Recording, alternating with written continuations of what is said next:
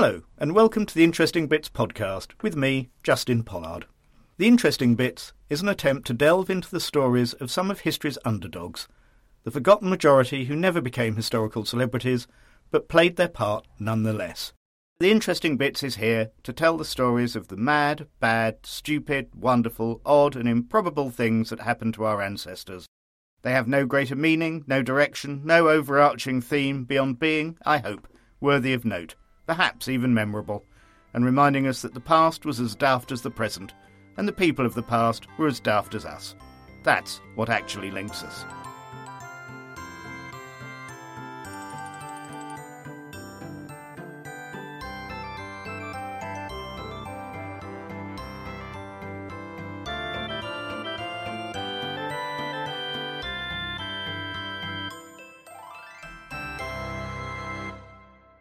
Welcome back to the Interesting Bits podcast and part 2 of our Vikings special.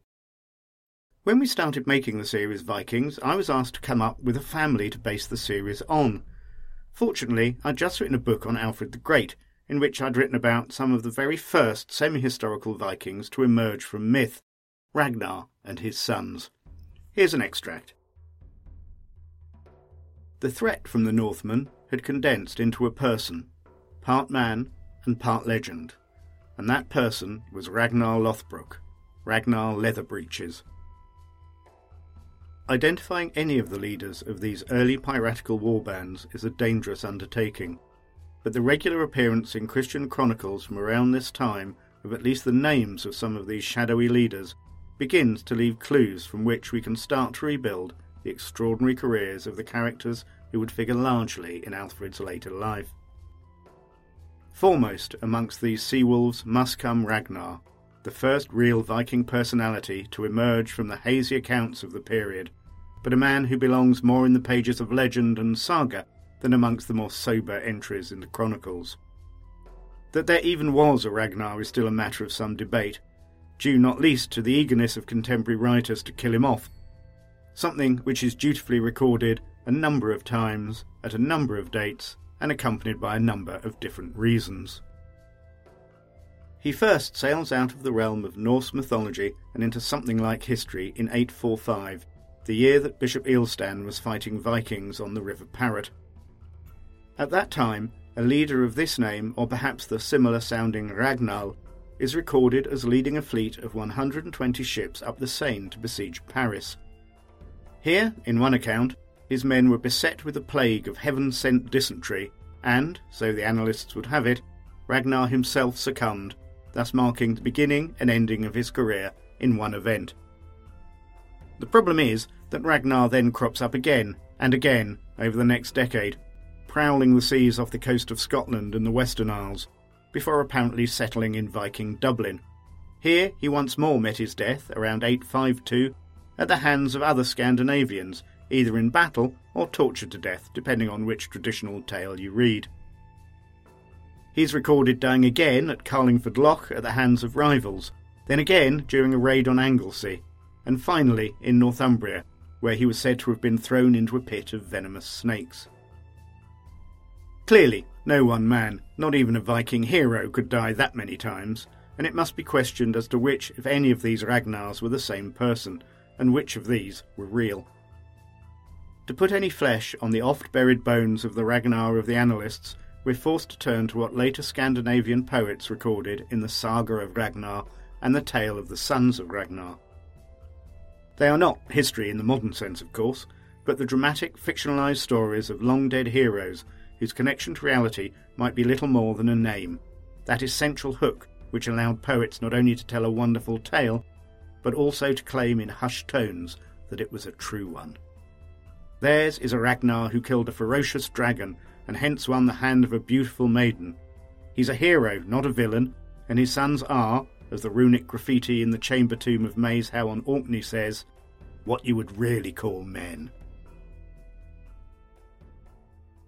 That these early pirates should become folk heroes is not as surprising as it might at first seem.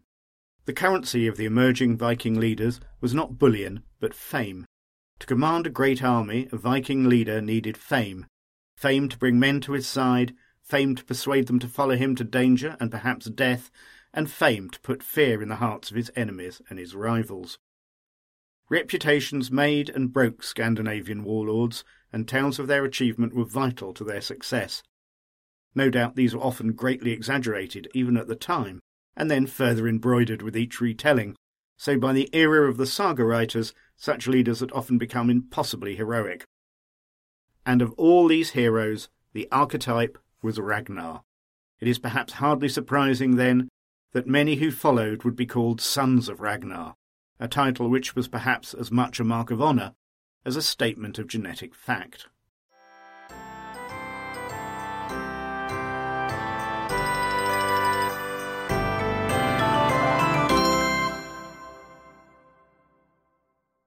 If Ragnar represents the first semi-mythical generation of pirate kings, then those of the second generation, who emerge around the time of Athelwulf, the King of Wessex's death in 858, are somewhat clearer and more real. In the outline of one in particular, we can at least in part disentangle from later legends the careers of a real Viking warlord. These are the first Vikings to step clear of the initial hysteria of the monastic chronicles, obsessed as they were with the arrival of divine vengeance and the terrible desecration of the pagans. And what is interesting is they're not simply black-hearted pirates, not just personifications of the final judgment, but ruthless and practical players in a game of power politics in which Christian kings were also happy, or at least willing, to indulge. A career which perhaps best displays the culpability of the Christian West in the nurturing of the Viking menace is that of Welland. According to Prudentius of Troy, Welland had first appeared around 859 on the banks of the river Somme, where he made camp with his warband. Where he'd come from is unknown, and how he had risen to lead this particular army is equally unfathomable, but arrive he had. The appearance of this sizable Viking force in Charles the Bull's empire came at a very bad time for the emperor, who was even then considering what to do about another force encamped on the island of Oiselle in the Seine, a base from where they threatened Paris itself. Charles did not look like a man in control of the situation. Not only was he threatened by Vikings on two fronts, but he was increasingly scared of his own people. When a group of peasants between the Seine and the Loire formed their own confederation to attack the Vikings, perhaps despairing of his help, the Carolingian seemed to have taken fright at this cooperative army and sent his own troops against it. Prudentius of Troy notes coldly, "But because their association had been made without due consideration, they were easily slain by our more powerful people." Bizarrely, Charles was attacking his own people and those who were having the most success against his real enemy. Clearly as frightened of his own ranks as of the Vikings, and perhaps thinking he could set a thief to catch a thief, he then decided to engage in a very dangerous game. He would play the two forces off against each other, offering to employ Welland's men to besiege and dislodge the Oiselle Vikings.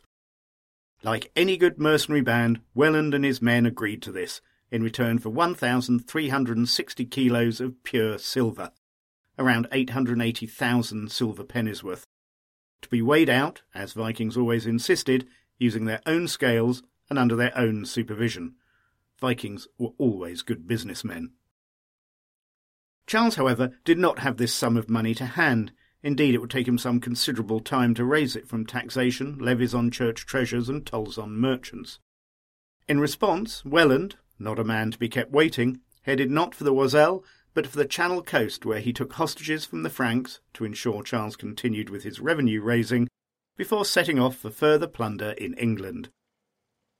The removal of Welland's force to England at least provided some respite for Charles. Indeed, it set the pattern for Viking raiding, whereby England's loss was Francia's gain and vice versa. But Welland would be back. In fact, the Somme Vikings found England somewhat better prepared to repel their attacks than their Frankish neighbours. Landing in Hampshire, Welland attacked and sacked Winchester before any large-scale resistance could be mounted, no doubt to the dismay of the ageing Bishop Swithin. A wise Viking might have then returned to sea, ready to strike again further down the coast, but Welland, no doubt spurred on by such an easy success, headed further inland, giving the ealdormen of Hampshire and Berkshire time to raise the county levies. Vikings rarely worked well when separated by too much distance from their ships, and as they headed back to the Hampshire coast laden with booty from what had apparently been an easy raid, they were intercepted by the combined armies of Hampshire and Berkshire and were routed. Asser noted with barely concealed glee that the Vikings were cut down everywhere, and when they could resist no longer they took flight like women, and the Christians were masters of the battlefield. But if this particular warband was down, it was certainly not out, and Welland and his men managed to reach their ships and sailed back to Francia, although without much of their loot. Here they finally received Charles's payment, which must have gone a long way to making good the loss, and true to their word, laid siege to the Oiselle Vikings. Of course, in the intervening period, the Oiselle Vikings had also been busy. Indeed, much as Charles had feared, they'd sacked Paris, but with his own mercenary Viking force in England, he had proved powerless to stop them. Now, to the howls of the monastic chroniclers, he had to watch his ally Welland's fleet of perhaps 200 ships, reinforced by another newly arrived warband of some 60 ships, sail up the Seine to besiege another group of Vikings, and just hope that whoever came out on top would then persuade whoever was left to leave his kingdom in peace. To make matters worse, whilst the siege continued, Charles was also forced to provide Welland and his men with food and money to prevent them from simply looting the surrounding countryside. Prudentius of Troyes was not impressed with Charles's strategy, and moodily noted in his annal the total cost, another 2,200 kilos of silver, was considerably more than Welland's initial fee. With friends like these, Charles hardly needed enemies. Welland, for his part, continued to do well from the deal. The siege soon left the Oiselle Vikings starving and disease-ridden, forcing them to come to terms, and he now managed to extract a further 2,721 kilos of gold and silver out of them in return for their release. This bullion, of course, probably had been taken in the first place from the Franks when they sacked Paris, so Welland was profiting from Charles on both sides. Nor was Charles's luck about to improve, as, no doubt to his utter consternation, the first thing the Oiselle Vikings did on their release was to join up with Welland. With winter now approaching fast, there was no chance that this army would sail back to Scandinavia, so Charles was forced to allow them to split up into small bands and hope they didn't inflict too much damage on the region around the Seine basin. Perhaps the only comfort for Charles was that one of these Viking bands chose that winter to sack Meux, where his truculent but weak son, Louis the Stammerer, was staying. Louis, for his part, may even have believed that the attack on his stronghold was orchestrated by his father as a shot across his bows. Charles certainly needed help to keep his rebellious family in check, but if he was doing this using Viking armies, he was playing with a weapon he could barely hope to control, and one which was just as likely to blow up in his face. In fact, by the following year, Charles does seem to have begun to take action, perhaps finally tiring of attempting to deal with his slippery allies. That spring he raised armies to take position on the Oise, Seine and Marne, threatening the Viking escape routes to the sea. At the same time, he also began work at Pont de l'Arche downstream from Pitre, creating a fortified bridge crossing that controlled the river and thus effectively gave him the power to open and close it as he saw fit. In response, the Somme and Oiselle Vikings, who were no fools and wanted money much more than they wanted a fight, finally agreed to leave his territory and seek out other places to harass. They did not, of course, have to look far, and they soon found employment in the armies of Salomon of Brittany and Robert the Strong of Anjou, who were then at each other's throats. Now it was the turn of Welland's luck to run out, and he found himself at the court of Charles. In the face of this unusual turn of events, Welland remained unflustered, however, and he returned the hostages he had taken before the Winchester expedition and did fealty to the king as his overlord. He then promised to quit the kingdom and, to seal the deal, offered himself, his wife, and his children for baptism. It was only now that Welland ran into trouble, not at the hands of the apparently triumphant Charles, but, like a true pirate, at those of his crew. It seems that by the time he had offered himself up as a supplicant to Charles, he had already been replaced as the leader of his warband, and thus may have found himself politically cornered.